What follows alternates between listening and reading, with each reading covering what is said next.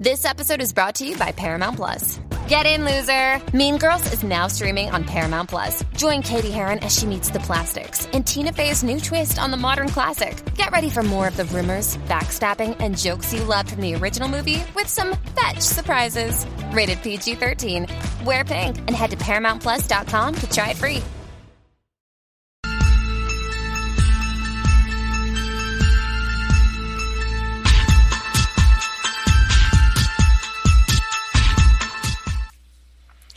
Hey guys and gals, what's up? Today I'll be talking about a Brazilian horror movie, I presume it is.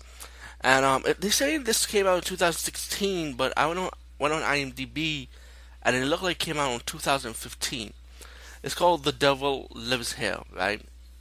And the movie has this prelude story about this white plantation owner in Brazil, and he has this black slave.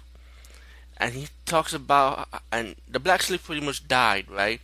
But in between the movie, right, you start having a flashback between them, and how this white slave is like, he's saying the blacks you only know fear, and he's talking about the queen, like she controls the hive pretty much, you know.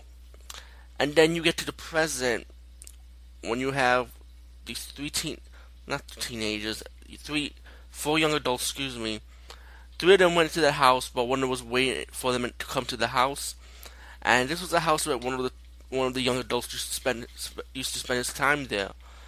And he talks about the story about the honey baron, who was pretty much the white slave owner, and how he was like ruthless pretty much.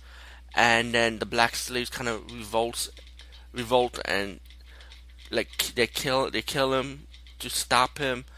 Burn his beehives, and they sacrifice his baby so to put a curse on him pretty much, so he can relive his own death for eternity pretty much. Well, these four adults decided to play a prank, like to see if this legend is true, trying to summon him pretty much. Meanwhile, before that scene, you get to the present. Like I said, you get to these two brothers who I presume is like the blood descendant of Bento, who was the black slave that died while talking to the white slave owner.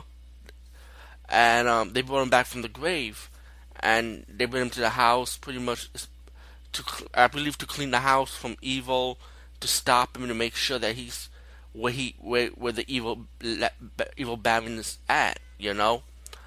Well, anyway, the evil honey baron kind of like tell one of the young adults, the female, that if you don't kill for me, you're gonna watch your friend die, you know. So he kind of like threatens her pretty much. And I don't want to get too much details. I felt like the story was going there pretty well. It's kind of predictable when you watch these type of movies in any horror genre, but I felt like this movie was pretty good, to be honest with you, because I like the story, I like the acting with the actors and actresses, I like how it was set up. But what I like about this movie is, then, you see a few horror movies lately, if you notice the black and red lighting, right? The lighting, how it's set up. The black and red lighting in this movie was really fucking good. I think to me it is like the best black and red lighting in any horror movie. I mean, better than The Gallows in my opinion. Gallows wasn't a good movie, don't get me wrong. But when it comes to lighting, it was alright. But I felt like they overdid it with the black and red in Gallows. The Devil Lives Here, the black and red lighting wasn't overly done.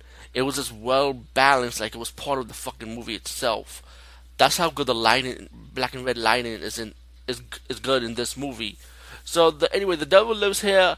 Definitely check it out. Highly recommend this one. Anyway, peace guys, and see you later.